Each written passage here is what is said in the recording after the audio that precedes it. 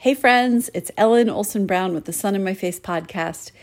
Every summer, one of my joys is having a ton of zinnias growing in my yard.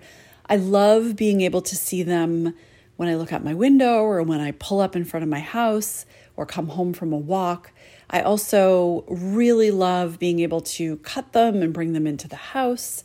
And I love to give them away. All year I collect jars, and when we go to have dinner with somebody or I'm visiting someone or, just going someplace where I think people might appreciate a bouquet of flowers, I'll go out and cut some flowers and just bring them to whoever I'm visiting.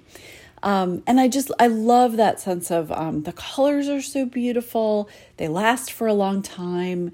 And I love that sense of abundance with the zinnias. So usually what I do is buy some zinnias at the garden store, the garden center.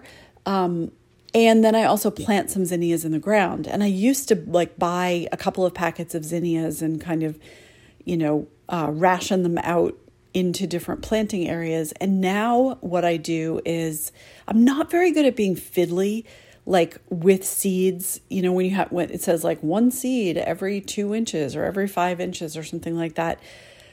Dealing with really precise things like that is just not easy for me. I think it's just not how I'm wired.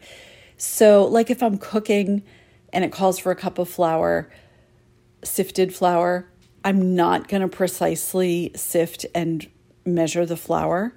I'm going to get very, very close. And who knows, maybe things could come out better if I measure precisely, but I don't know. Everything seems to taste pretty good to me. So what I've started doing with the zinnias is buying these big bulk packages of them. And then I just make a line in the dirt, and then I take a handful of the seeds and I basically sprinkle them in along the line. Not too many, but I'm not working hard to space them. So then a couple of days later, the sprouts come out. And once they've kind of emerged from the ground, I start to prune. So I start to just take out little handfuls of the sprouts so that, there's a little bit of room. And then a couple of days later, I'll go in and remove more. So there's a little bit more room. And the truth is, things grow better when they have space. It is just the truth, it seems, about plants. And so this pruning is necessary. And at first, it's not really hard for me to do. These little sprouts are tiny and, I'm not even sure they're going to keep growing into the full-size zinnia plants. But there's a certain point where I can kind of recognize each little plant as a little individual. And I have a harder and harder time deciding, because I'm not doing it by the handful anymore, deciding which ones I'm going to weed, to thin. I guess they're not weeds, they're really plants, but I can't decide which ones I should put into my compost pile.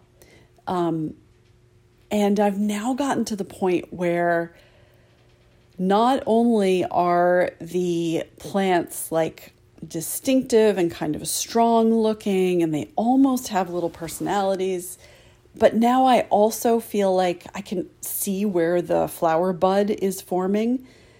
And it just seems like such a sad thing to have to take some of these plants away so that the other ones can grow. And I was just looking at one of the little gardens where it's really time to do some more thinning.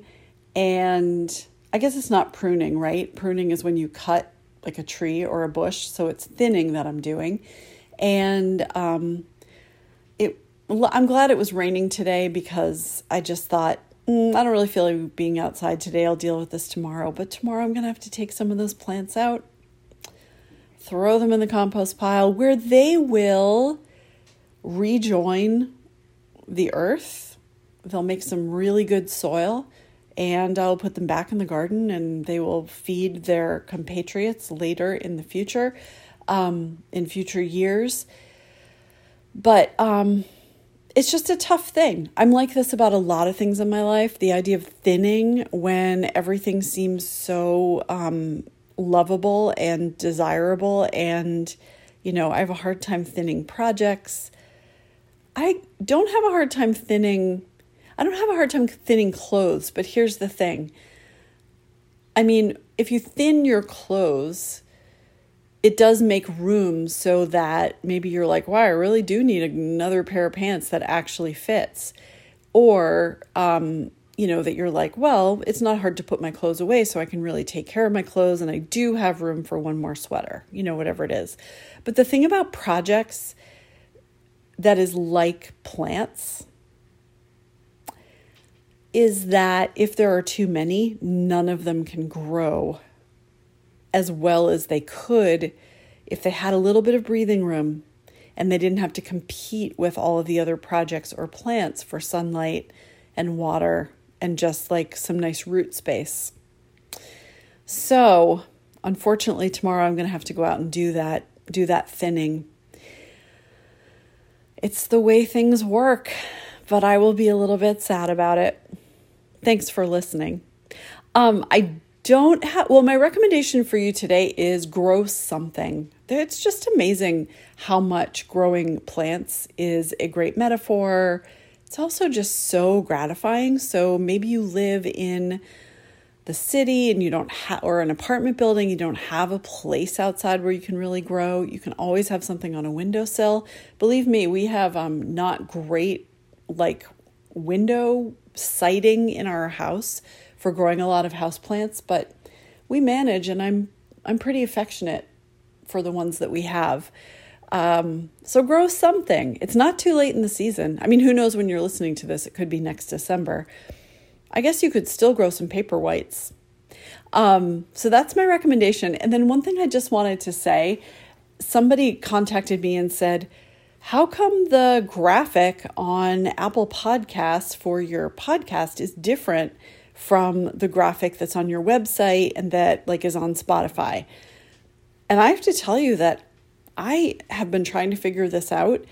The graphic that has a sun with a smile on it, that was my original graphic when I originally started posting the podcast, and then I made some changes. And for some reason, Apple Podcasts has gone back to my old, they made some changes and they went back to my old graphic. And I don't seem to be able to figure out how to get them to change it to my new one. I've tried multiple times, and it's been that kind of thing where I'm like, okay, that's enough work on this for today, because otherwise I'm going to scream. So, it's not a big deal, but I get that sense of wait a minute, it's not the same.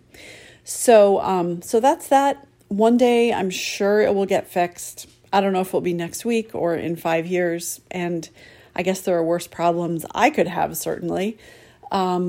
Okay, I'll talk to you soon. Bye.